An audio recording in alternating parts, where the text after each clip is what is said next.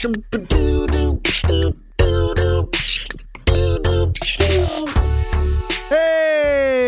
everybody. Welcome to episode number 124 of Tactical Crouch.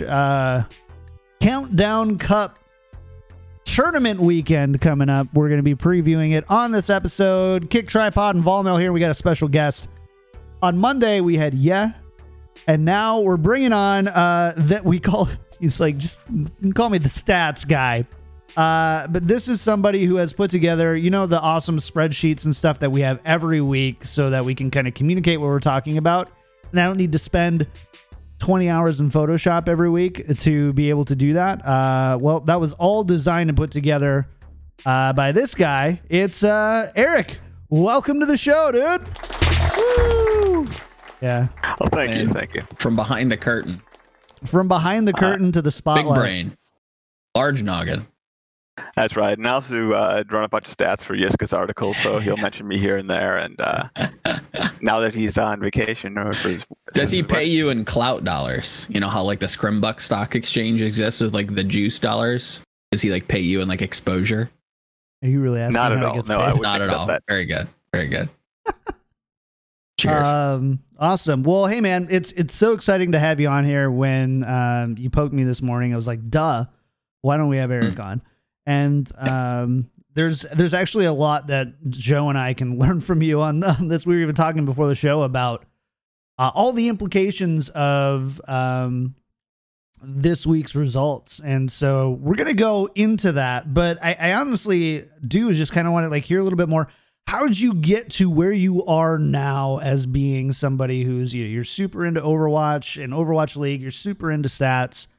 How did that happen? Oh, sure. I've got a background in traditional sports, followed traditional sports for quite a while. I first wanted to beat my friends in fantasy leagues, so I started building spreadsheets to that end. I did some betting back in the day on that stuff, so I think probabilistically and build models to forecast season-long stuff. And when Overwatch League came around, it was a great opportunity to apply that to a different sport in a market where there were very few stats people touched it yet. So it's fun doing that stuff, watching ELO rankings, following Captain Planet's material. I love that stuff. It's great. And then building my own models to forecast the remainder of the season, try to bring up points that analysts might look past, like strengths of schedule.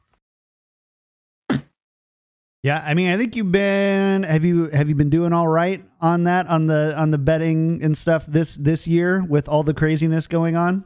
Have you been? Well, actually, I do not bet in Overwatch League. I do track the market. I do track the odds, and I think we use those for the odds we project on the coming matches. But as American, it's difficult to do that, and I wanted to build a track record first to see how beatable the Overwatch League was. And so maybe we'll have content on that later. I don't know. Right now, I can say it's pretty tough to beat the market, but inside information certainly helps, and it is a beatable market from my early results. Yep. Nice. Well, I'm excited to follow that. I know,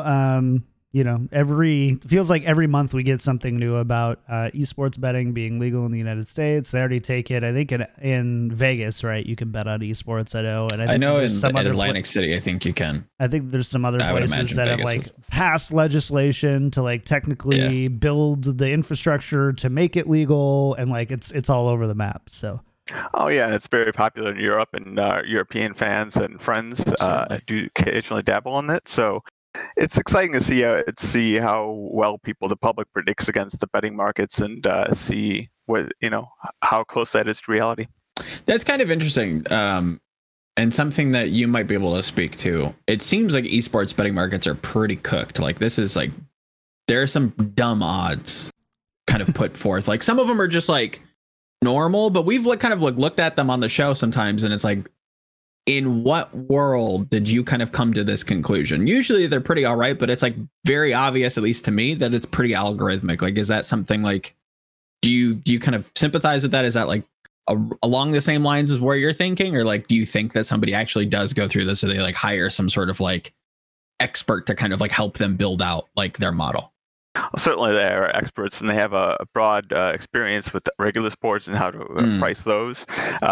Sometimes betting markets will tend towards, make the prices favorable to the public underdoggers of some team the public doesn't like. So people are betting on the Patriots all the time in football, but the odds might be shaded against them a bit to maximize the book's profit. The amount of players in the pool, right? Like you don't want just to like always have the correct odds. Like you want to give people a reason to play, that kind of idea. Yeah, exactly. And I think we'll talk to that on bracket building too later today. For sure. Nice. Let's do that. Let's jump right in. I think you're going to get a lot of Eric's expertise in this episode because there's so much to talk about and break down with this. And let's actually go into the first one. I'm going to open up the Eric spreadsheet for a second, and we're going to go and check out the current. I'm going to get rid of the brackets for a second. And we're going to check out the current race for how everything is looking so far. So we've got that up and running. Eric, let's talk about Asia first. Like what here in the Asia bracket, the Asia race, which is these bottom seven rows here. What is really standing out to you here? Yeah, let's talk about this in general. I think when you look at the Countdown Cup coming up, one of the big rewards for winning it is bonus wins in the standings. And those bonus wins can be very important because it could launch your team above a certain break point. And these breakpoints are determined by the season playoff format. So in Asia, the 6th and 7th seed have to play 2 single elimination rounds to get to double elimination bracket. So the 6th seed is far worse than the 5 seed because you get to play the Chengdu Hunters in a coin flip, right? Doesn't sound very appealing. So there's a big fight for those teams, the Spark, the Dynasty, and the Spitfire, to avoid that 6th seed. So getting a bonus win here is super important, and all the better if they can get more. And those teams are all loaded on one side of the community countdown bracket. So one of those teams is getting 2 wins at least. Oh, snap. Now, if at the top end of the bracket, the top 2 teams go directly to double elimination in the season playoffs. So there's a fight at the 2-3 seed between the Charge and the Excelsior. The Excelsior really need bonus wins here to make them competitive for the 2 seed. That 2 seed, so the 3 seed has to play a single elimination round. So if you lose that single elimination round in the season playoffs, you're out. You don't get a double elimination chance on that side. So the community countdown bonus wins are very important for those teams. And also the Shanghai Dragons, and you look at the overall picture for the season standings. Going into the final 4 of the season end playoffs, the number 1 overall seed there by the total league will get first map pick choice. So that's important for the Shanghai Dragons. Oh, dang. When it comes to like just a semifinals appearance, who would you say is the who is gunning for at least this first win when it comes to the Countdown Cup? Like if there was a team specifically in Asia that needs to win this first match to like keep a strong playoff chance alive, whether that's, dodging the best of 1 intro, making it into the double elimination side, like who is the best seeded or not the best seeded, but who wants to get that first win in the Countdown Cup? Like who just needs that one given win by getting to the semis? To me, the most desperation comes out of New York. I mean, they had title aspirations at the beginning of the season, and you look at them, they are in a really tough part of the bracket because there's the Charge and the Shanghai Dragons right ahead of them. But if they beat them, that also means those teams aren't gaining bonus wins that New York is accumulating. So they can really use this as a catch-up mechanic to get to that number 2 seed and put the Charge at risk of a single elimination in the season playoffs. That's very true. I hadn't even thought that, like, obviously winning against the Charge kind of puts them at a disadvantage because they can't score those extra wins. So yeah, no, that definitely kind of checks out. Do you think, and again, maybe it's my bias showing, maybe I am having a little bit of faith. We'll get to that in the bracket show. But with Chengdu, I know that's, again, fan favorite. Everybody wants to see this team succeed for the most part. Unless you're me, or Kenobi, or Yiska. So if they do make this finals run, they don't win, but they make a finals run and they get like these 2 wins. How does that necessarily like kind of position them going into the playoffs? Because obviously the regular season is over. To be frank, they're screwed. Good. If they get 2 wins, they're at 9. Yeah. And the Spitfire and Dynasty have 5 more games remaining. So there's not much of a chance. I mean, everybody has a chance in the playoffs. Everybody can get there, but they still have to go through like a pretty difficult, like you have to go through the best of 1, then go into the double elimination, then kind of play from there, right? They're buried 6 feet under. Yeah, they'd be digging out from that. Well, games mostly single limb. Ye of little faith. There's space on this side of the pool. Come join me. The water is warm. There's pina coladas. Everybody loves those. Come on. Okay, Joe. It ain't happening, folks. It ain't happening. So, anything else really interesting on the Asia side, or should we jump over to the NA side? I did kind of want to ask Eric in general, like his thoughts on because Asia is such a small pool of teams, does it feel right to kind of give them the equivalent reward system that NA does, or like to not balance it based on number of teams in the pool? Because like already with a couple of the questions asked, you can start to see just one team needs 1 win to get added wins, where in NA you need multiple wins to even get in striking distance of adding these wins. Do you kind of wish that the league would change this? Or obviously this probably won't necessarily have to happen in the future, but do you think that would have, like, would you like that to be altered rather? I think they did a pretty good job. Generally, because the Asia has got fewer teams, there's certainly less opportunity, or there's less teams to jump over. But the double elimination portion for them is the last 4 teams in Asia versus the last 8 in NA. That's fair. So otherwise, John, I'd say the exciting race is Spark, Dynasty, and Spitfire. They're just battling out to avoid that 6th or 7th seed, that single elim game. So that's an exciting race right there.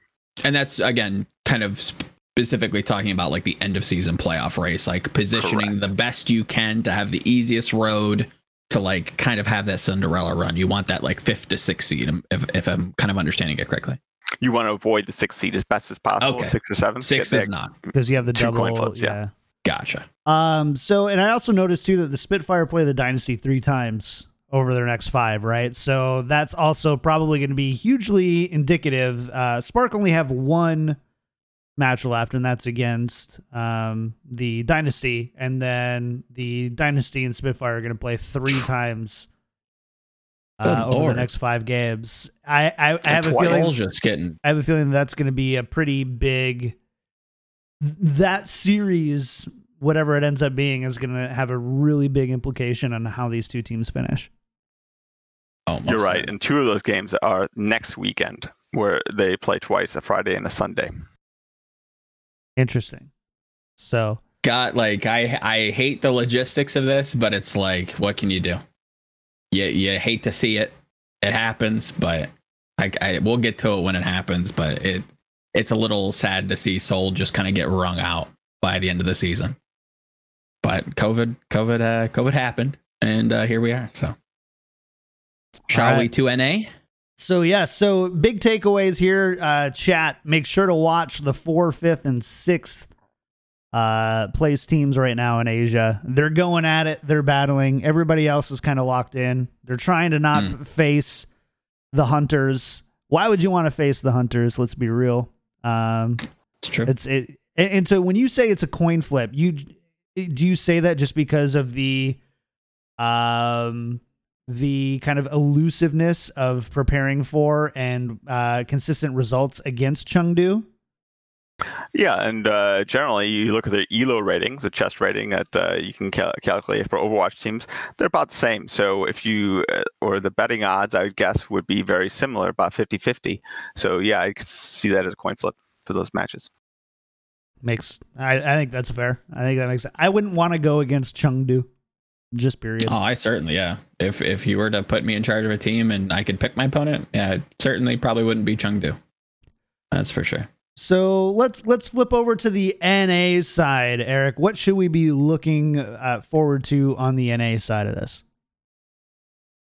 Well, the NA side, the key breakpoints are between the 5th and 6th seed and the 9th and 10th seed. Now, the 9th and 10th seed is pretty well defined. It looks like the Outlaws are stuck at 10 and will have to play 2 single elimination rounds to advance to double elim. And unless there's a big streak, a poor streak for the Fuel or Defiant, and the Outlaws go far in this tournament. On the 5-6 seed, the top 5 seeds are guaranteed the double elim bracket for season playoffs. Okay. And so the Valiant and Reign are at the borderline there. The Valiant can really make some strides and catch up to the Reign with some success this weekend and a Reign failure.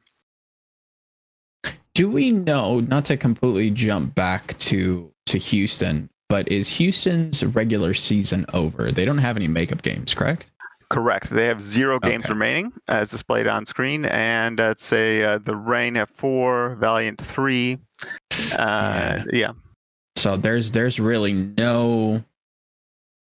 It's not necessarily in Houston's hands, let's say, to like kind of squeak into like top 5 discussion. Well, certainly they if they run the table this weekend, sure, like that at least like gets them there, and then it's just kind of up to like other teams dropping, correct? Right. If they run the table this weekend, win the championship for the Countdown Cup, they're most likely in the 6 to 9 seed, or possibly in the 6 to 9 seed bracket, where they miss 1 single elimination game, but still have to play 1 single elimination game to get to season playoffs double elim. Did we talk about this? I think we talked about this on pre-show or off air, that we don't totally know. It's been hard to find if how the seating is. We know it's based on, or we think it's based on map wins, or not map wins. Sorry, match wins. So right now, the screen we're looking at on the video portion of the podcast is showing a win percentage, and that's how it's ranked here. It looks like the OWL website is instead ranked by wins, number of wins, and number of map differential. So not considering losses or percentage by that. Now, I haven't read the tiebreakers recently, so please forgive me. There's some slight discrepancy, but generally, I think this is pretty close to what you'll see at the OWL standings. I'd put my money on it, I would say. Yeah. So is there anything else on NA? NA feels a little bit more straightforward. It's grueling, but I think far less. I don't want to say far less punishing, but they don't have to play Chengdu, right? Is what they don't have to play Chengdu, so it's like a little bit more in their hands. Yeah, it's not completely as chaotic as Asia. I think it's a little bit more stratified, where it's like the top 4 teams are in that top 5 discussion. They're kind of locked in. Like there's really no argument there. I think the interesting kind of thing comes in with Valiant Reign, where they could squeak in to the 5th seed, who, again, correct me if I'm wrong, they buy into the double elimination portion. So that's like, again, like that's a pretty strong push. So them doing well, specifically within this Countdown Cup, and obviously any makeup games they have to kind of go through next week, is going to be pretty imperative. And with Reign looking a little bit better, Valiant kind of surprising with KSF doing as well as he did last week. Like both teams have a pretty good chance. Like this isn't completely out of the books. And let's talk about briefly the top teams here. That Fusion, Shock, Eternal, Mayhem. They're in battles for their own positioning. Number one currently on these standings shown belongs to the Fusion, though they have a game against Shock. Shock can take over that number one spot, and bonus wins here will definitely help finalize the seedings for NA and give you map picks, opponent picks to give you advantages there. So it is pretty close between the Shock and Fusion and the Eternal and Mayhem. And having a third seed is probably better to avoid the top team and probably the Shock a little longer in the playoffs, and you get to pick an opponent first. So it doesn't feel as like I definitely like align with that.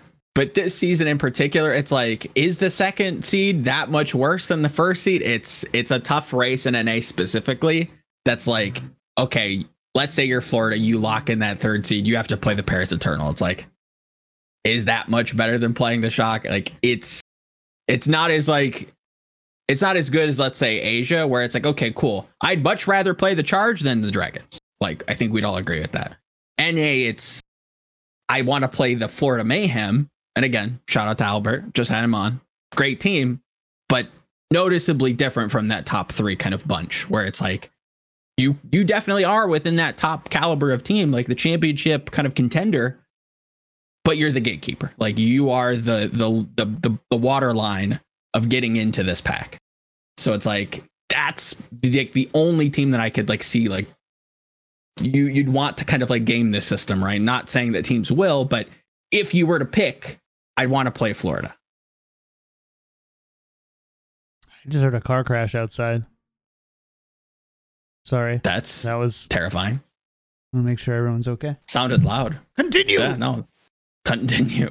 So, within regards to NA, who do you think out of the Valiant and the Reign has the best chance to do anything? Oh, interesting question. With the Genji nerfs, you might think higher the Valiant, but right now, I'd say the pole position of the 5 seed is the Reign, and I think that benefit will accrue. Being the 5 seed, basically you open the playoffs against the 4 seed, the season playoffs. The right now the Mayhem, and that seems to be the spot you want to be in. I think it just feels that way. Yeah, most certainly. Again, kind of going back to like that top 4 discussion, that is the team you'd want to face. And it's kind of funny that if brackets play out, which we'll get to in NA, as we kind of, I think most of us think they will, there's a really high likely chance, or there's a high possibility that Atlanta plays Florida anyways in the Countdown Cup. So it's like this continued narrative, like, okay, you play them here, you might end up playing them in playoffs. What does that look like? It's pretty surprising to see like so many repeated matches, but that could just be COVID. It's a rivalry thing. Yeah. It's like the peach versus the orange, the battle of the American South right there. Peach versus the orange. I mean, yeah, technically, I guess Atlanta big with the, not something that I kind of really like was aware of, but like on the jerseys, apparently Baby Bay was all about it. He's now on FaZe, shout outs to him. Big things expected. We'll get to him on Friday, but yeah, NA's in an interesting spot. Talk to me about Toronto. Kind of a team that like might peak, might do okay. But yeah, the teams with downside here are probably the Fuel, Defiant. They're the ones that are at slight risk of dropping to the 10th seed and going to 2 single elimination matches. So the Fuel has been up in fire recently. There a lot of changes there. You don't know what's going to come out of that org this weekend. And your guess is about as good as mine. It is, fire is a good way to put it. And the Defiant, we'll see what Defiant shows up this weekend. I think both those teams will be in the 6th to 7th range, or 6th to 9th range, but will be early picks when the top 5 get to feed. Interesting. Defiant. I hadn't even thought of the Genji nerfs coming into this weekend, but I believe that's probably the patch that they're going to be playing on, and I don't. Yeah, I can correct you there. The Genji nerfs will be post this tournament. Oh, okay. So this is after. Okay.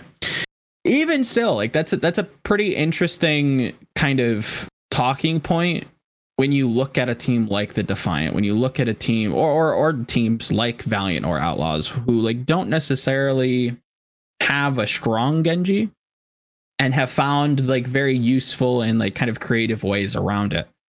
Houston probably in particular, who I've kind of talked about on the show a little bit, has this kind of like Chengdu factor to them where they can be a little wily, they can be a little creative. So like, do I want to face the Houston Outlaws in 2 best of 1s? Probably not, right? Probably not. I don't want to deal with Hydration Ball and Dante on the Sombra. I don't want to see what their looks are post Genji. It's not easy. So even though Houston probably are going to be within this like double elim, or not double elim, but like double single elimination kind of bracket run at that 10th seed, again, a dangerous team, a dark horse team that probably will do some upsetting and probably won't make it the double elimination side of things. I just witnessed the weirdest thing. Okay. I'm going to derail the podcast for it. So I heard a car crash outside, right? So I'm like, holy crap, it sounded pretty bad. So run out. Katie's already looking out the window, and car, sure enough, like crashed into a bench and then into another building, right? So we're like, weird. And then not as long, like by the time I got up and over to the window, which is probably about 15 seconds, this white sedan rolls up, stops. The people get out of the car that just crashed. They get in the white sedan and go away. And now it's just the car is just left there, crashed into the side of a building with nobody. Like there's people calling the cops, and it's like it crashed into like a place of business. There's like a pizza joint across the street. And I need to know. That's bizarre. What is going on? My mind is blown a little bit here. Yeah, I don't know. I like that's my guess is like, is it stolen? Or they like, because they had to be traveling together-ish. I'd imagine so. I don't think you just jump into somebody's I don't know. White sedan. Oh, yeah, I mean, yeah, it was like random, like, oh hey, they're stopped for me. I must want to they get out. Oh man. Strange. Okay, well, that's story time. I'll let you know next week's podcast. Yeah, let me know how the story develops. All right. Yes. Okay, sorry. That was so weird. I just left in the middle of the show. It was like, there's a car crash outside. And I'm an NPC in GTA Online. What's that? There's a Ryan Reynolds movie coming out about being like a save guy or something like that. That's he's an NPC in a video game that becomes self-aware. Is going to be sick. All right.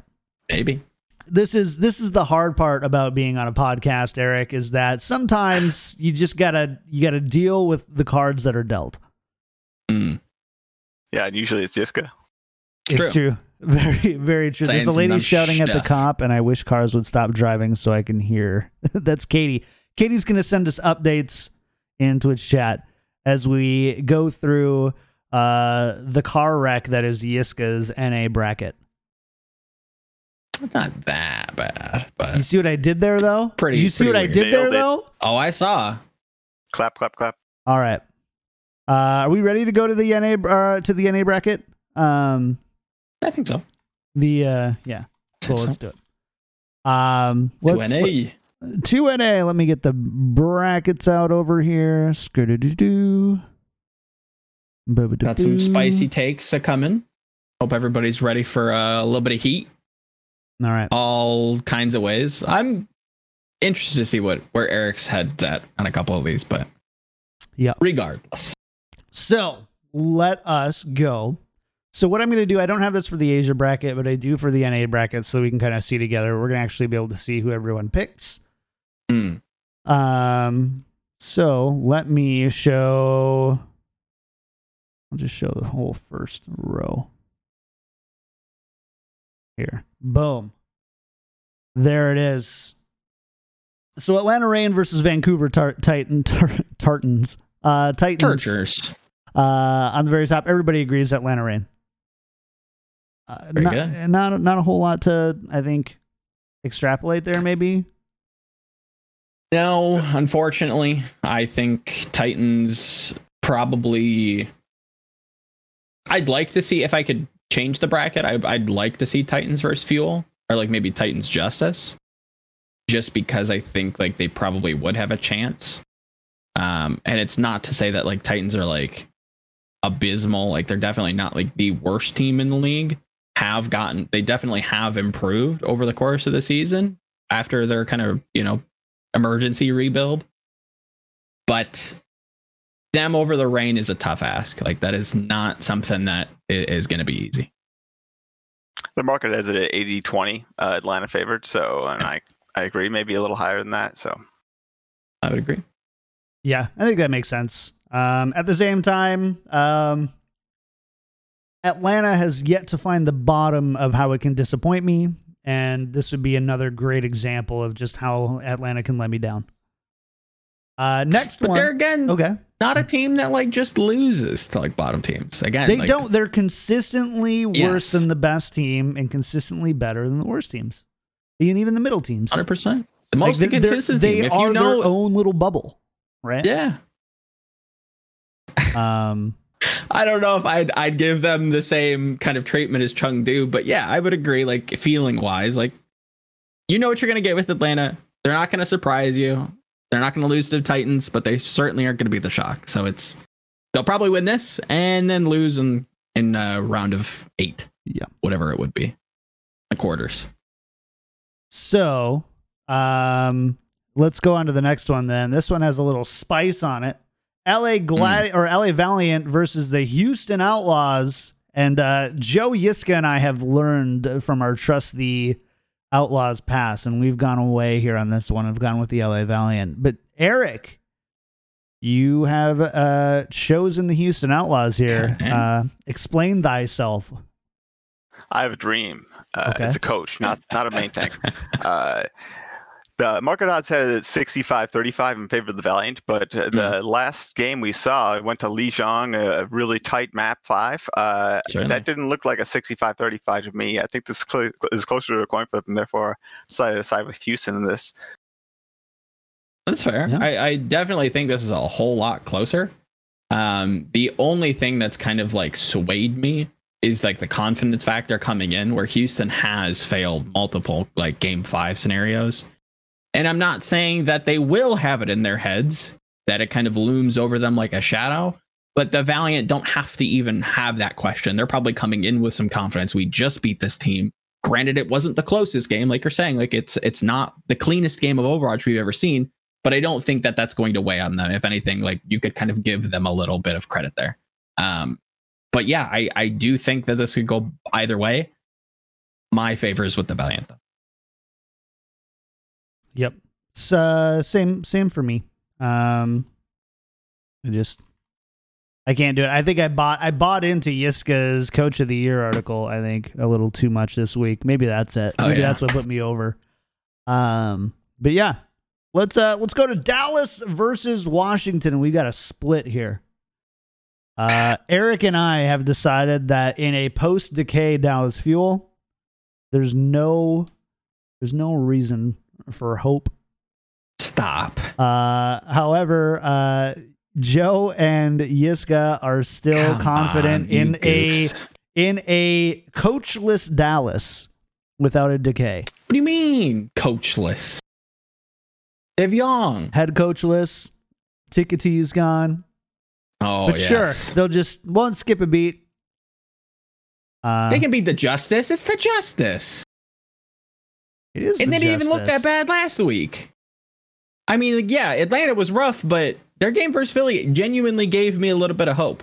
Thought they were doing some interesting things with Ana. I do think their double shield needs work. I don't think like Decay, like we kind of talked about Monday, I don't think Decay leaving or, whatever, is going to affect them any more than it already has. So I don't think like this is going to get worse.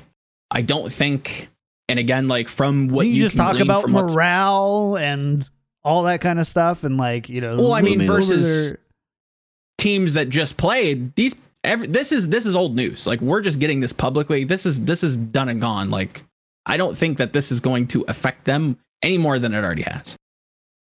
Because this isn't just like, this isn't spur of the moment. This isn't last week. This is from like not months ago, but the decay part. I don't expect this.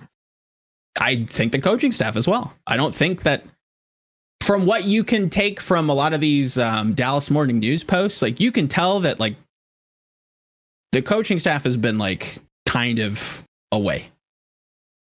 This is the, like, I think the coaching staff that they're coming into the Countdown Cup with, I'm guessing, has had time to work with this team and has had time to like establish kind of like the ideas going into this, kind of have people bought in a little bit.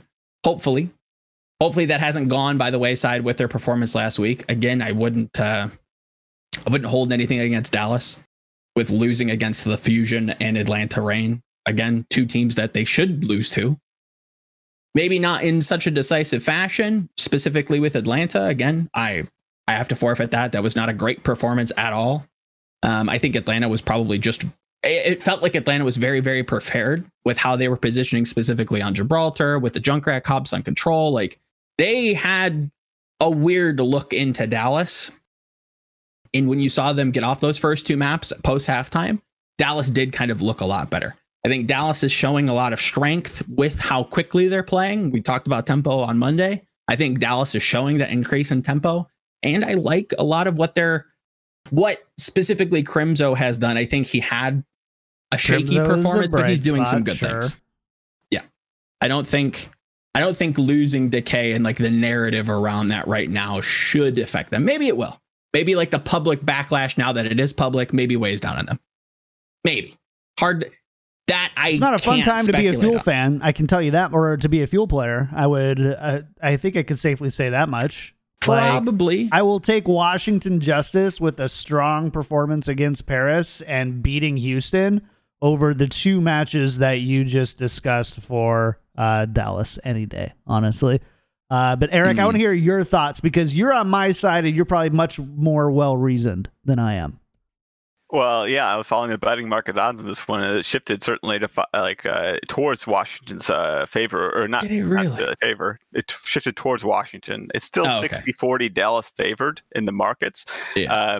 But with the momentum, I just felt like Washington was a good upset pick, I think, relative to expectations here. There's not much weighing them down. It looks like they're still trying very hard, practicing very hard for the season. For it sure. means something to them. So I just went with Washington. I mean, I just don't see the moment. Maybe that's where I'm just losing the argument, is like, I just don't see the momentum. Like, I get like Genji. I could see that. Like, they're not as bad as they once were. Tuban the Genji has been like a bright spot for them. But this is not a strong team. And to be fair, like, neither is Dallas. So I don't know. Maybe I think I'm swayed a little bit with the idea that maybe the players are like affected from like the backlash now that all the info is public. But at least on their face, I don't know. It's tough for me to bet anything with Washington. Well, I think when we show the brackets, we'll agree these teams are playing Sunday. Oh, for sure. Yeah. I'd mauled. I'd lose the rest of my hair if that was the case. Yeah. This is one of those. I think this is one of those upsets. I think that I do agree that that if everything did not transpire this past week, I probably would have like 57-58 Dallas on it. I don't think it's a big one at all. I think Washington are better than you're seeing them for. But I think everything this week did put me over, I will admit.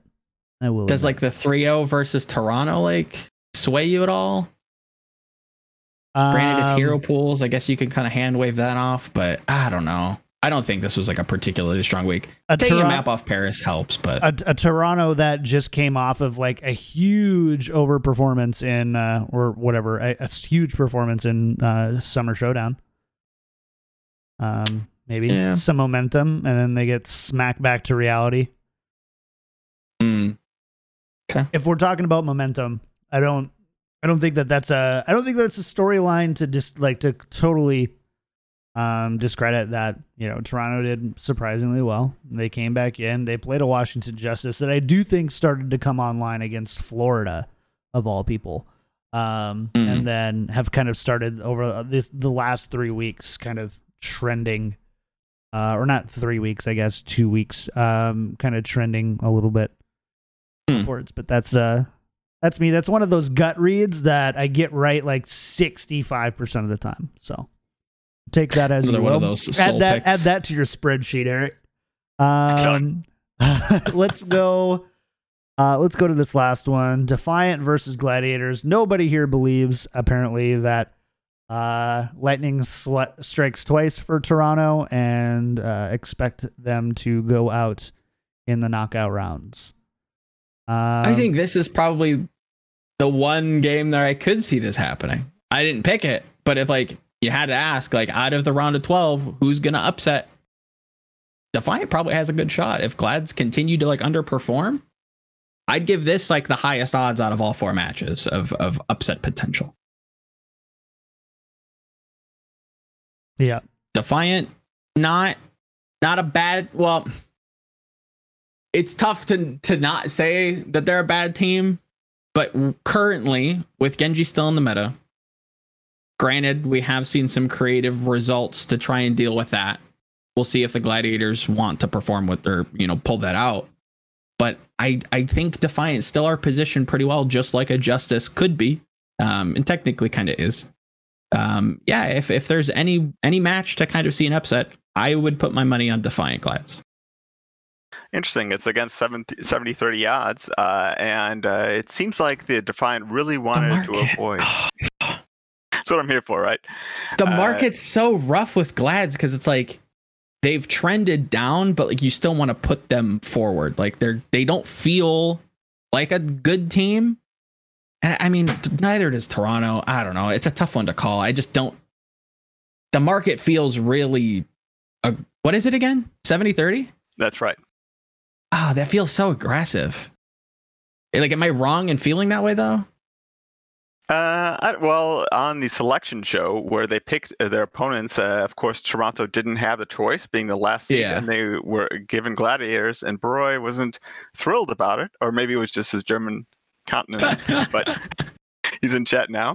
Maybe he can explain himself. But it was obviously I think they were hoping for a little better performance and being able to select an easier opponent than the Gladiators. I think the Gladiators are pretty tough relative to the pool.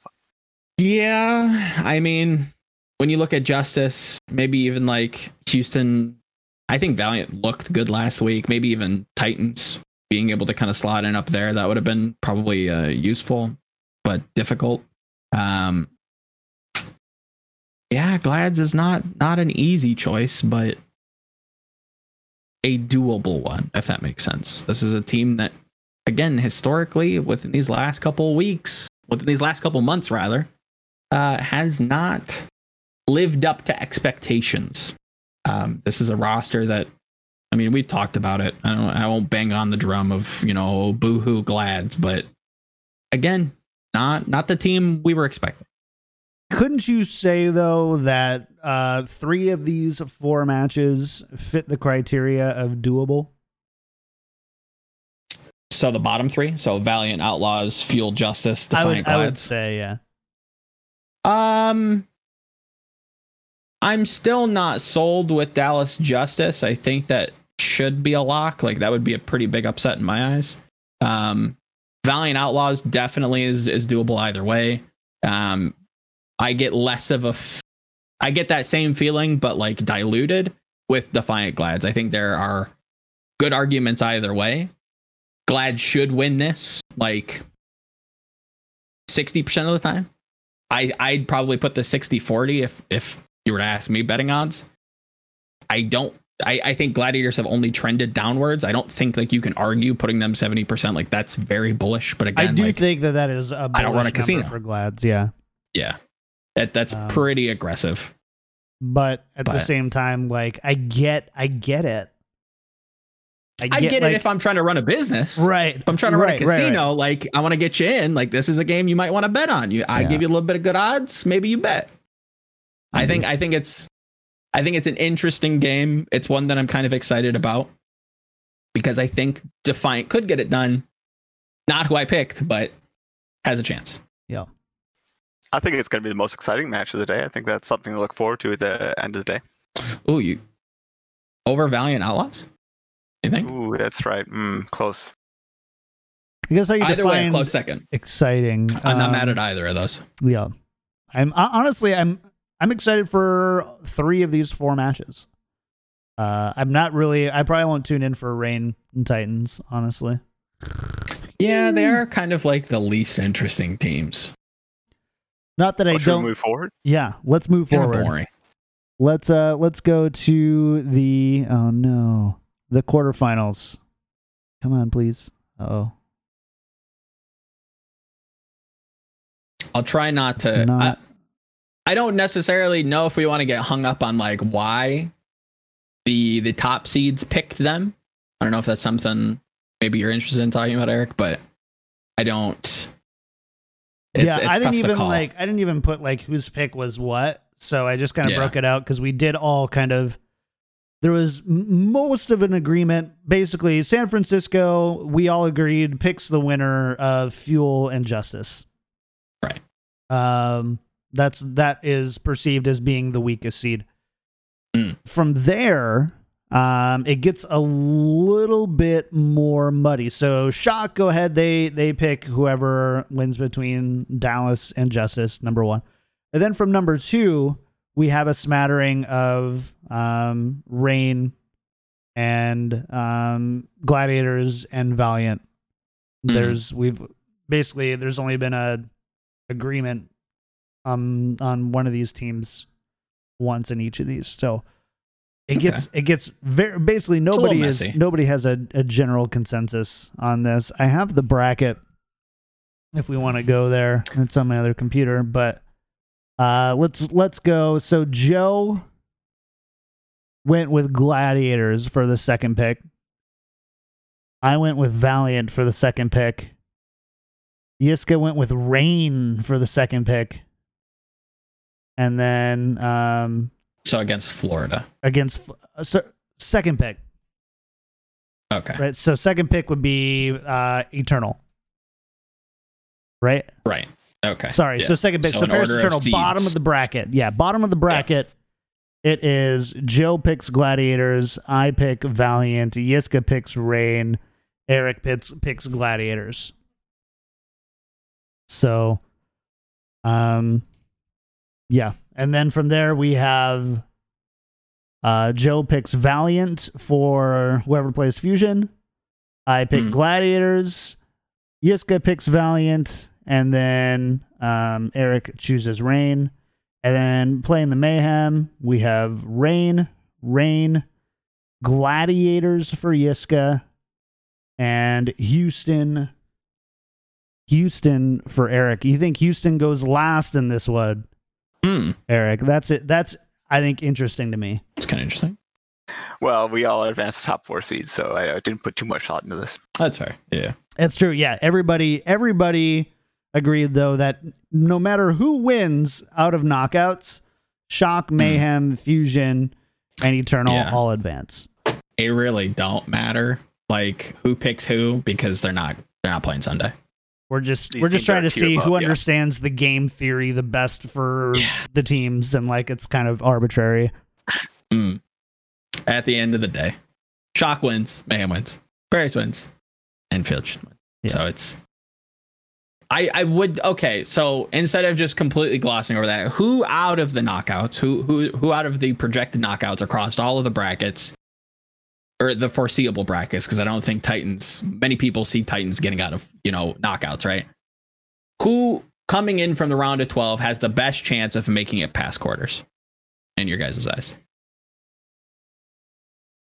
I'm going to nominate the Atlanta Reign. Okay. It seems like they have new players, honeymoon period. They may be picked a little later against a weaker team. Maybe they can beat Florida in that, battle for the South there. I think it kind of comes down to whoever's playing Florida. Yeah, that seems the most doable. So a little bit comes down to who do they end up getting. I think Reign and Gladiators could both give Florida a run for their money, and Outlaws, Eric, I think that's your pick, is if they go last to them. I mean, we have seen the Outlaws dismantle Florida in the past, so it's not like there's definitely precedence for that happening. So I think Florida is definitely the weak team in the upper brackets, or the most certainly upper seeds, right? And it's, I think it's even reflected that way. Yeah, they're the 4th seed, like pretty cut and dry here. But I still think they're good enough to beat any of those teams, especially after they've had to prepare for those other teams played, the day before.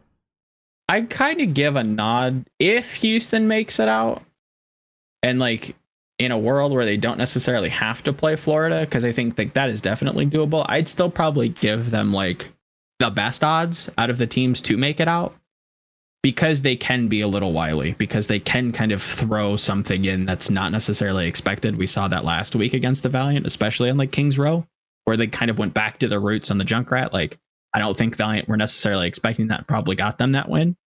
So there could be a world, not that they cheese a win, but they could throw a curveball in the mix, maybe make a match versus Paris a little close than people might expect. But Joe, remember back to the earlier conversation, they're also the most desperate team to avoid that 10th seed in the overall playoffs. So if they go all in here, there's a chance like in the past tournament, Summer Showdown, they exceed expectations here. So there's hope for Houston there. Most certainly. I hope that doesn't weigh on them, that they're kind of desperate, because they're not in a good look in terms of, or I would imagine rather, that they're not coming into this the most confident with 2 pretty deep cuts within these last couple weeks, kind of losing a couple map 5s in disappointing fashion. To have that weigh on you, along with the idea that your playoff run is severely impacted, your end of season playoff run kind of weighs on this a little bit. I hope that pushes them rather than like hinders them. Ideally, that is. All right. Let's go on to the semifinals, shall we? Let's go. Semifinals, Shock versus Mayhem. Yiska went off script here with Mayhem over Shock. Yeah. Can we... He's certainly drinking. It's certainly something. I can't quite comprehend this pick, honestly. I have no reason to bet against the Shock, I think, in any NA game. That is just I don't know what factors could exist for me to go like, they're at the lower hand, or they don't have the upper hand here. The only thing that I can see is he's weighing, or he's looking at the possibility that Florida kind of abuses their weak Genji pilot.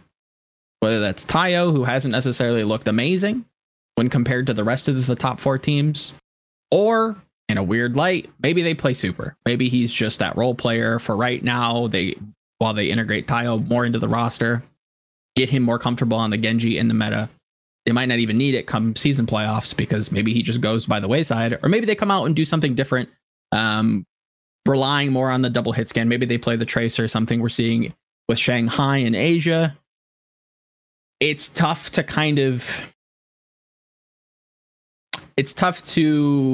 really see, but I think that's the only thing that really jumps out at me, that you could like maybe position an argument to say the Florida can like abuse the fact that they don't have a strong Genji player in this meta like they did in the Summer Showdown, or like kind of shock disappointed in the Summer Showdown, because I think that's probably like the leading theory, is that they weren't necessarily situated for the meta. I think that meta is replicating itself in a more weaker sense, because I think there are more viable compositions than just like Genji Ashe on every map, double shield on every map. Like there is more breadth to that discussion.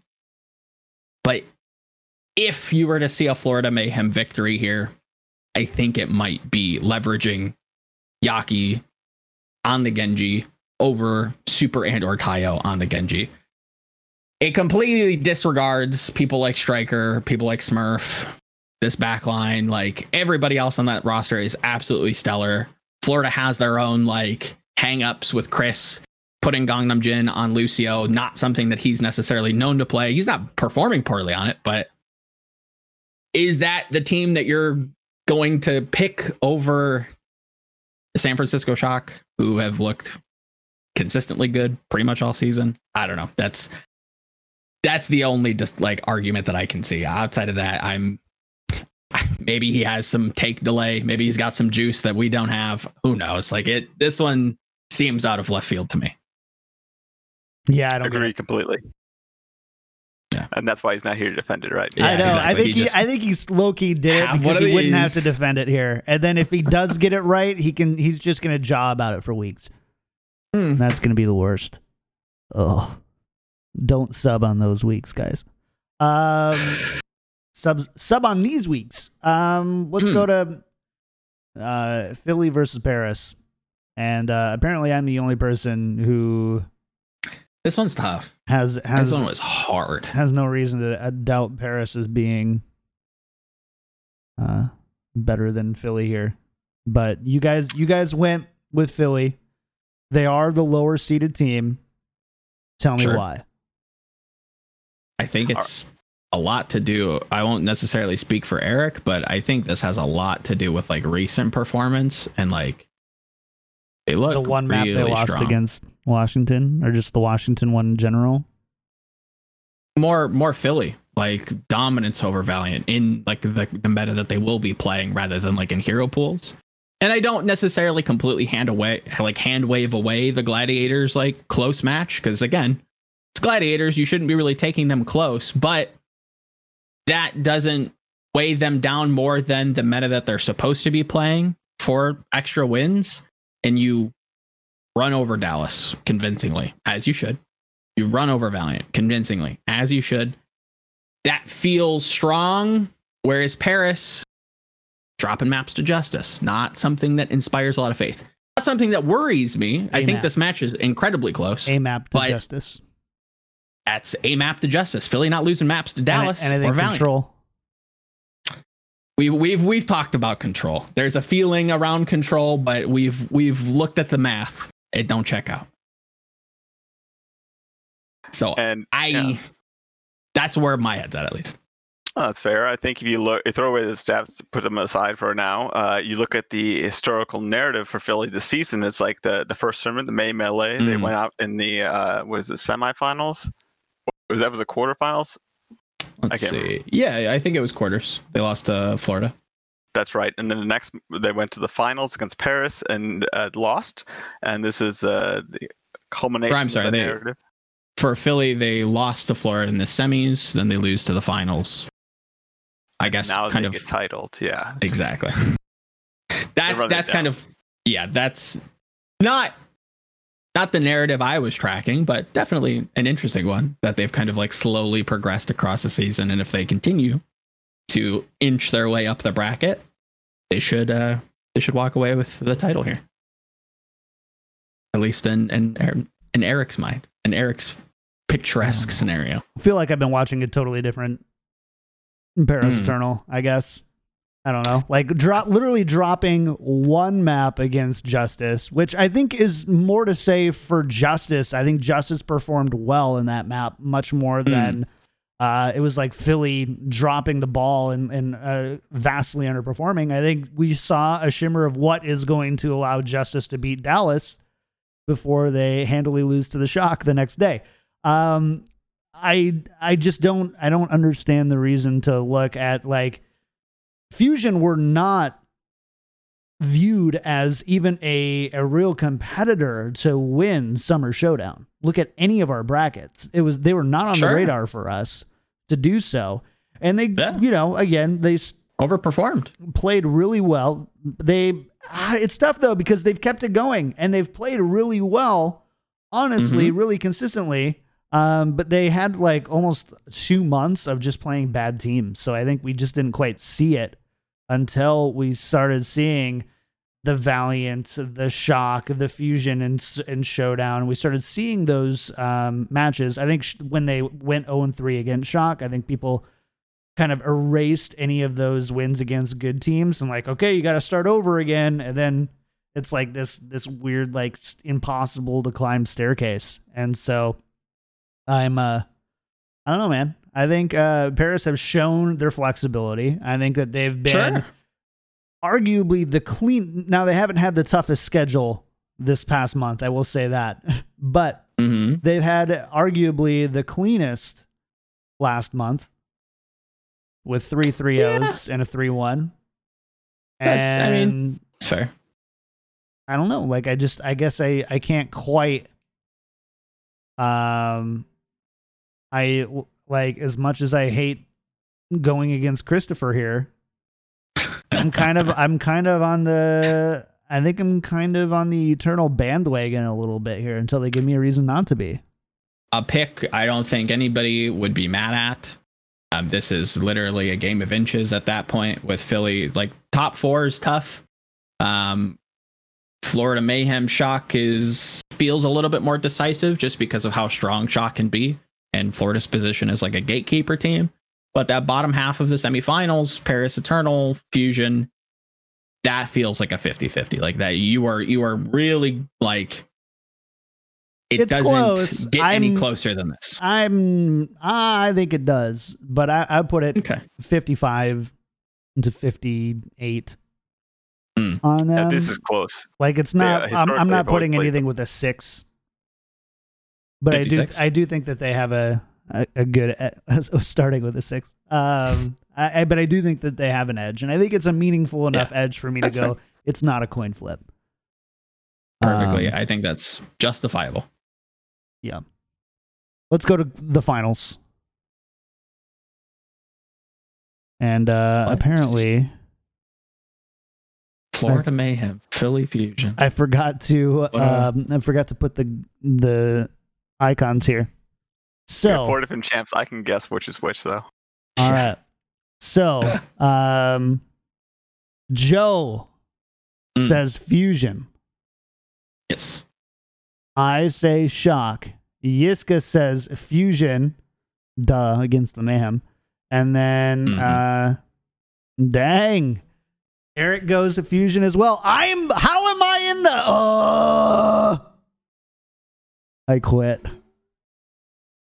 It's a tough call. If they can beat Paris, I think you could probably position them to beat anybody. I don't think that match is it is close rather, but it's not decisive either way. Like, that feels like another coin flip that they have to win, and that's tough.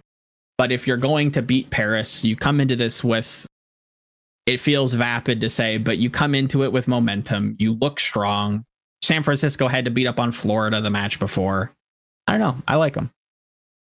Why do you take Shock? Oh, it's a Shock. Eric, why do you take why are you taking Philly on this one? I think I explained it a little before, the narrative of them getting that crown at this tournament here, just kind of evolving over the season and taking this title. I think it's exciting. I think I also think Paris is very close. I mean, that is always a quality matchup throughout the season, and this is this tournament. I think the Final Fours we picked are very much what we should expect in the season-long finals, the Final Four. So these are exciting teams, and they're very evenly matched. We disagree who's going forward, and I think it's good that we have this kind of parity in a way as top 4. Oh, I wouldn't dislike it if it was completely stratified. We're just like, oh, Shock just wins everything. Like, sweet deal. Like, last season, at least we had like a rivalry between like Titans and Shock, and they kind of battled, and a little bit of Shanghai here and there, but this season, it feels like there's 3 teams. Granted, Philly still hasn't had their time, but I think now that they will. I think this is their chance to kind of push through. They look damn good last week. Very confident, very strong. I think Ivy's really come into his own again, kind of playing over EQO, who had a fantastic summer showdown. I like how they're positioned. I like Hisu on the Sombra. I think that they're, out of all the teams, they feel like the most full. They can kind of play both sides of the coin, where they can play the double shield. They don't necessarily feel all that weak on dive maps. They've shown a little bit of creativity on these dive maps like Gibraltar. I don't know. I like them. I like them this season. I think the biggest travesty of this year is that we've only seen Shock Fusion once. Yeah, I'd like to see that more, just to have like a better idea of it. Like, I hope that's the finals. Because it is the only time that we've seen them play was back in June, and they were blown out by the Shock, by the way, and pretty handily. So what meta was that? No hero pool. When was this? Week 3 of Summer Showdown. Oh, okay. It's ANS on Ilios killing everything. Yeah. Big over 56% game. Which, again, no credit taken away there. Like that's some poundage. They do play one more time in the regular season, so you're guaranteed at least one more matchup without the playoffs. And again, to John's credit, like we have seen Widow come back into favor with the hero pool removed. Like, can Ons kind of pop off, give us another maybe a 57%? Like, I'm interested into seeing that. Like, I don't care either way. I mean, I obviously picked the Fusion. I'm not like hard and fast on that. Like, oh, I'm just gonna bang the drum. I want to see Ons kind of pop off. I'd like to see Fusion be able to beat that, but the Shock are that talented. Like, you can have those performances and just get pounded on. So we'll have to see. I think there is a little bit of a gut. Like I even said, I went through the bracket right after Joe sent me his yesterday, and I literally went through in like 3 minutes and I filled out my bracket. I'm like, here's my gut bracket. I'm gonna revisit it later. And I went through it again, spent about an hour or so on it, just kind of thinking through and looking at things in the past. And the only thing I changed was the Dallas Washington result. Everything else stayed the same on it. So like this is like a really this is a real gut bracket month. And I think there's a lot of just like, as we're talking through this all here, there's a lot of like, yeah, you're right. That's a good point. But I just, it's tough. I don't feel that way. Like, and it's one of those months where there's a lot of, I just don't feel that way. It's close. So it's very close. A lot of these matches, like, you've really got to reach to kind of like justify your argument, where it's like, yeah, the Justice might have a chance. Paris Fusion, either teams can go that way. Shock Mayhem. I guess if you're Yiska, you think Yaki's Genji just trumps the rest of the roster. I'll bully him because he's not here. I think that's cooked, but whatever. Shock Paris again, like that final either way. Maybe if Florida somehow gets there, again, maybe that'll be close. It's tough to kind of like foresee a Florida team look that dominant that it's going to be, a close match against a Paris or a Fusion. But there's a lot of matches that are like, okay, I feel this way, but how do I argue it the best way I can? You're grasping at straws again. Like it's a lot of morale, it's a lot of momentum, it's a lot of like meta position. Like if we're gonna be honest, it's whoever shows up on the day, whoever's better. Because again, like a lot of these feel like coin flips. They might not be coin flips in our mind, one way or the other, but if Fusion just shows up on the day, they eat their Cheerios, maybe they win. Paris the same way, Shock the same way. I don't know about Florida, but at least that's how there's something else in those Cheerios if they make it happen. The COO. Oh, certainly. CEO alarm coming in. Got the juice, quite literally. I don't know. We'll have to see. I'm excited. I think this is I probably would agree with Platchat. This is probably the most fun bracket, because we don't have like a weird like semifinal match. It's just like, oh, all the finals are kind of like boring now. Granted, Summer Showdown was super good, but I don't think anybody kind of like really saw that one coming. Mm-hmm. This one's like, okay, if things go the way that we expect them to, which probably won't, I think there's probably bound to be an upset. But if quarterfinals at least go how we expect them to, like, we're in for a show. It's really good because we used to discuss this quite a bit earlier on in the season. It was like, there's really 1.5 to 2 quote unquote good teams in NA. It was the San Francisco Shock and Philly when they didn't throw, or didn't look just really bad. And like, you really started to doubt, how good they were. And now you have 4 really competitive teams right now. And you could like argue that, that the lowest of the 4, that 4th team, is about a 3-way tie, depending on the meta in the week, between like 3 other teams that could slide in at any point. So there's some real upset potential in NA that I don't think that we've had in the past. You've got your Shock, you've got your Fusion, and then you've got, I'd say Paris is, I think, a lock there. But I think the Mayhem is that wild card 4th one. That's kind of like they're there now, but a really strong performance from Valiant or a really strong performance from Gladiators, like all of a sudden they're like up there, and it's a very dynamic 4th seed. And I think that there's two teams for sure. I don't think I'm thinking, who's my 3rd team? 3. Glads, Atlanta. Maybe? Like there's 3 teams there that could honestly steal one from Florida, I think, on any day of the week, honestly. So. Yeah, if you give them like the choice pick of a meta coming into some of their makeup games, yeah, I think you could definitely argue that maybe Atlanta squeaks in. Maybe it's a slower meta, a little bit more pokey, could slot in. I think Valiant probably needs double hit scan. Granted, I think KSF had a great performance last week. I just don't know how consistent he's going to be across the board, and I don't necessarily see Apply coming in to really pop off. Glads have underlying potential. I just don't know exactly why they can't get there. Maybe the Countdown Cup gets them there. Maybe the makeup games get them there. And yeah, maybe they unseat Florida. Like, all doable. I think varying degrees, but yeah, I don't hate that. Let's go to Asia. We don't have a ton of time to go through Asia, but I want to at least go through the bracket.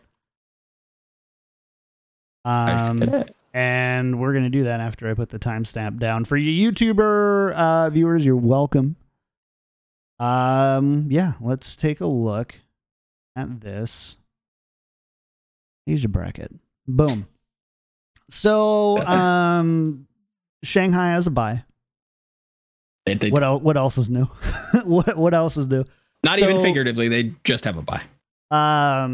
Match number 1 is going to be NYXL versus Guangzhou. All 4 of us agree Guangzhou. Yes. I dissent. You do? Yes. I took New York. Yeah, you did take NYXL. Yeah, you're right. Sorry. I glossed no right problem. over Market that. has it 60-40 in favor of Guangzhou. Though, as I mentioned at the beginning of the show, the playoff race, New York has a much more desperate situation. And so I went with that. And generally, the theme of my Asia bracket is kind of how you might build an NCAA bracket in an office pool or an NFL confidence picks. Generally, you kind of want to have some team that is a dark horse if it's a large population in that pool, and take them a little further. You might take a lower seed in the NCAA tournament to advance just to win a large pool. So that was my theme in my Asia bracket. I took New York even further just based on desperation, and I happen to be in New York. So let's do it. Got to go for the home team. That's very fair. To that point, with like the would that be like March Madness kind of sure. bracket pools? Okay, so the idea is to like maximize the winnings. So like you pick a dark horse outside pick, you get to earn most of the pot. Maybe you have to split it to somebody else who was day drinking on that Wednesday. That's kind of like the idea. Yeah, the idea is, let's say you go to you enter an NCAA with Duke, a lot of Duke fans, right? You okay. work with a lot of people from that college. They're all going to bet Duke for the title, right? The smart choice there is probably bet against Duke, bet against a heavy favorite, a public favorite, right?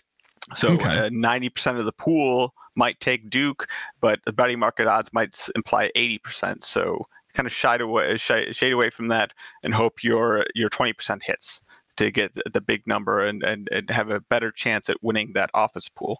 That's what I get with the Asia bracket. You'll see, I'm going to spoil it right now. I'm taking New York all the way to be a surprise, because I think most people. How far is all the way, Eric? You can't just do that to me. I think most people would pick against New York coming out of that. No, most certainly. But well, we won't. I won't completely jump ahead, but does the DPS lineup worry you at all? Is Nene's absence worry you? Libero, God bless him, tries his hardest, but definitely not the same caliber. Does that concern you at all against Guangzhou? Well, I look at Hoxel and saw his Captain Planet had his numbers as near the top, one of the best in that season 1, and I don't think that's changed too much. I think he's a very top tier DPS. Nene, arguably very good. Also, I don't really have a problem with their DPS line. Personally, maybe a tank concern or a support concern. Not as strong as in the past, but I believe desperate times call for desperate measures, and I'm taking the home team. Pushes them. That's fair. Take it. I will take it. Yeah, I think charge. I think over the course of these last few weeks, they feel a little bit more consistent. They feel a little bit more set.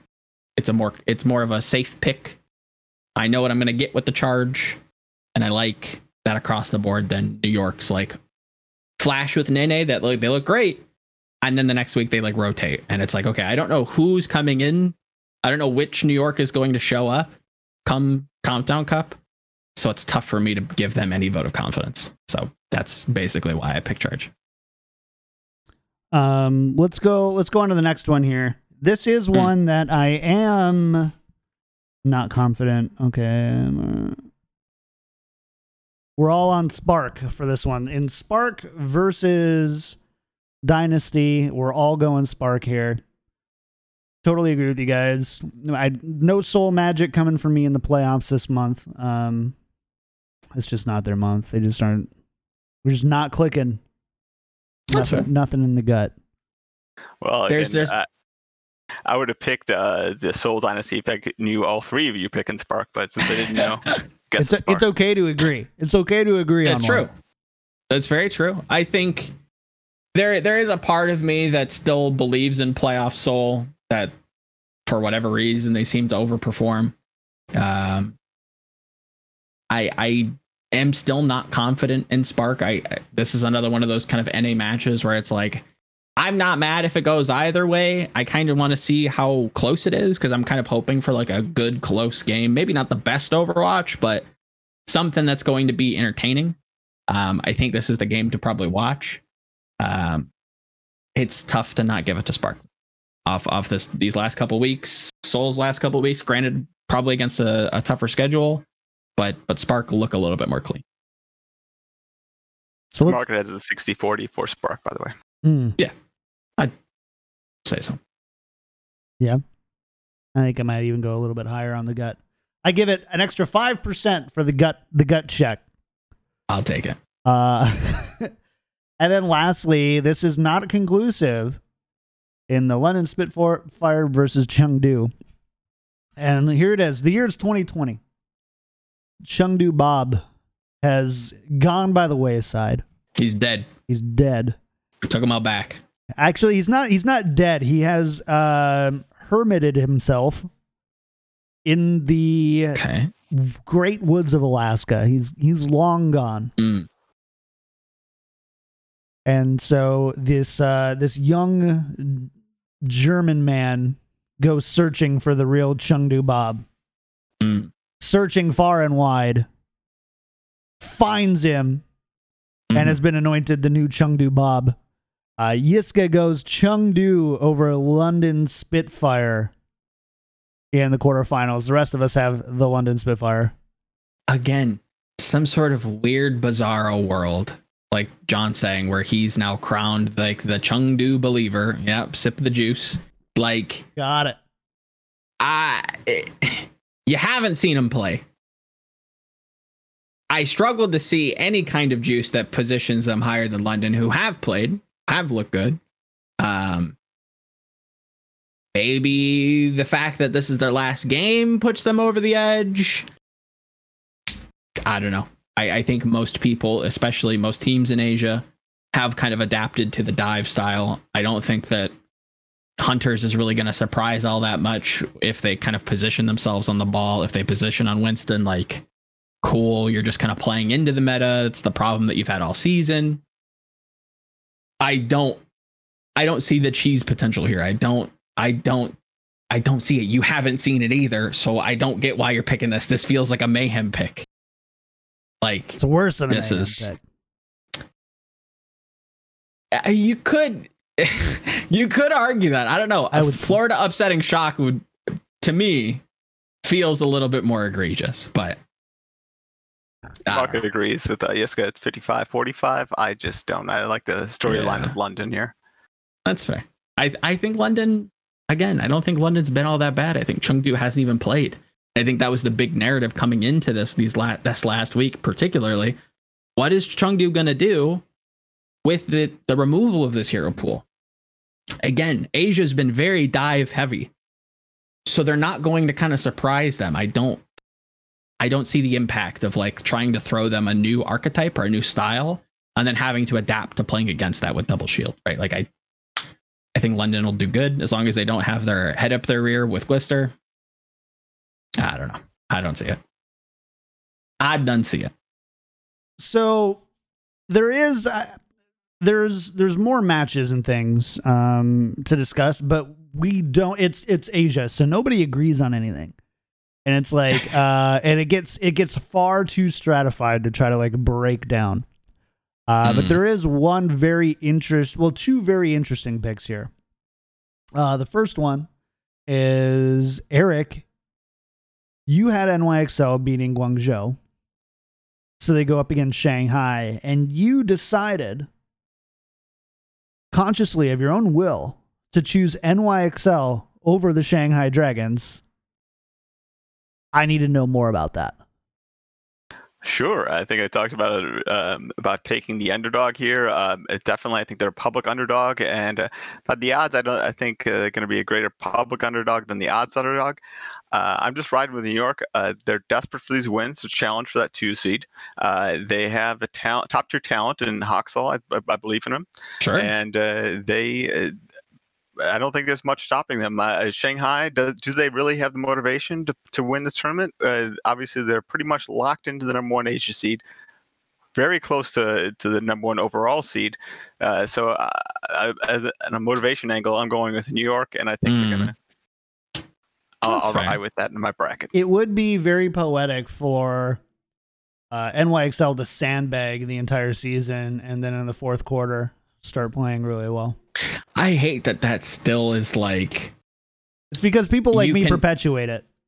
No, it's not though, because it's why in the blue hell is who are you playing throughout the majority? Not the majority, but like is still resurfacing after just being replaced, right? Especially in a Genji meta. I guess you could argue it, putting Hoxall on Brig, that's fine.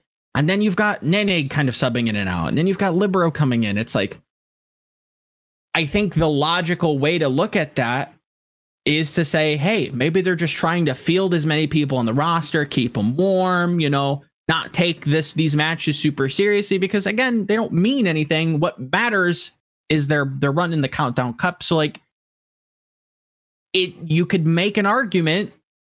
I wouldn't, but you could say that again, you can kind of perpetuate this idea of sandbagging, and it's like it's so frustrating because it's like you want them to be good. They have all the pieces to be good. They just like, for whatever reason, whether it's actively or inactively, maybe for extracurricular reasons, they're not performing up to par, but it's just frustrating. So you kind of like want to still believe in them. You want to believe that they're like trying to big brain the system and say, hey, look, we're trying to better integrate. Who are you? We're trying to, give Libero some play time to prove himself. We're giving Nene a break so that we can save him for the Countdown Cup. Like, there are a lot of like these little like pathways that you can take to kind of arrive back where we did in season 1, where it's just like, New York, we don't need to worry about this. We're just gonna, load manage, and we'll see in playoffs. We'll see when it matters, because right now, again, it doesn't affect our standings, so why bother? It's frustrating, but I could see it. It's not completely crazy, I don't think. So all of us do have, whoever wins the top of the bracket wins Asia in this one. So Eric has NYXL. The rest of us have Shanghai. And that's your Asia bracket. There you go. You're welcome. For free. For free. For free. This is fun. Just real quick. John, Joe, who do you have in the semifinals? Because they get a bonus win on the weaker side. I had London taking that side. Let me double check. Joe has a lot of Be Real. Spark. Yeah, I have Spark. I have London. Yiska has Spark over Chengdu. And then you have London as well. And as a reminder, that this semifinals bonus win is pretty important in that race for Asia's final seeding season playoffs to avoid that 6th seed. So, okay, well, yeah, we'll have to give them stakes. See that. Give them stakes. Let's go. Yes, finally. Again, credit where credit's due. I'll praise the league when I can, and I think the stake adding with the tournament series has been fantastic. So. Yeah, I'm happy about it. Well, we should get some good games because of it, I think. Yeah. Did you just stop a sentence in the middle of a sentence, or am I no, just I don't think so. Huh. Well, this stroke brought to you by our patron producers. Battlecry Pin Lotion, Charlie L Audio, Compass Porkchop, Sammy, Kasha67, Kushi, Kobe, Sharp, Shara, Nathan, Your Misery, Hunter Tane, Refine Bean, Rex Zane, Roger B, Fabled Steven, Owen, Chris R34444, Yiska's holding me hostage, please send help. I'm under Yiska's desk, please send help. And Yiska says, Frischers, fish. Thanks so much for supporting the show. If you like the show, go to patreon.com/tactical crouch. Eric, thank you so much for being on the show today with us, man. It was a ton of fun. Loved your expertise. I know you definitely got our wheels turning on different ways to think about the game, different storylines that we haven't really been tracking. I know that I definitely haven't been doing my due diligence on some of the end of season implications of these matches and tournaments. So appreciate you a ton, man. Anything you want to shout out before we get out of here? One thing, executive patron, was it Will the Real Chengdu Bob please stand up? Is that missed? I was in 123 last episode. Oh, I might have missed it. Or I checked. I thought I checked Patreon and it wasn't there. But I can double check. Is that you? Okay. Oh no, it's not. I just wanted you can find me on Discord, the Discord held by Yiska. We are there on the weekends watching the Overwatch League games. We chat about a bunch of the stuff, and it's been a pleasure. I love talking these numbers and giving you a broader picture of what the final season playoffs will be like. So it was a great opportunity to do that. Thank you for the opportunity. Absolutely. Thanks for coming on. Come back anytime.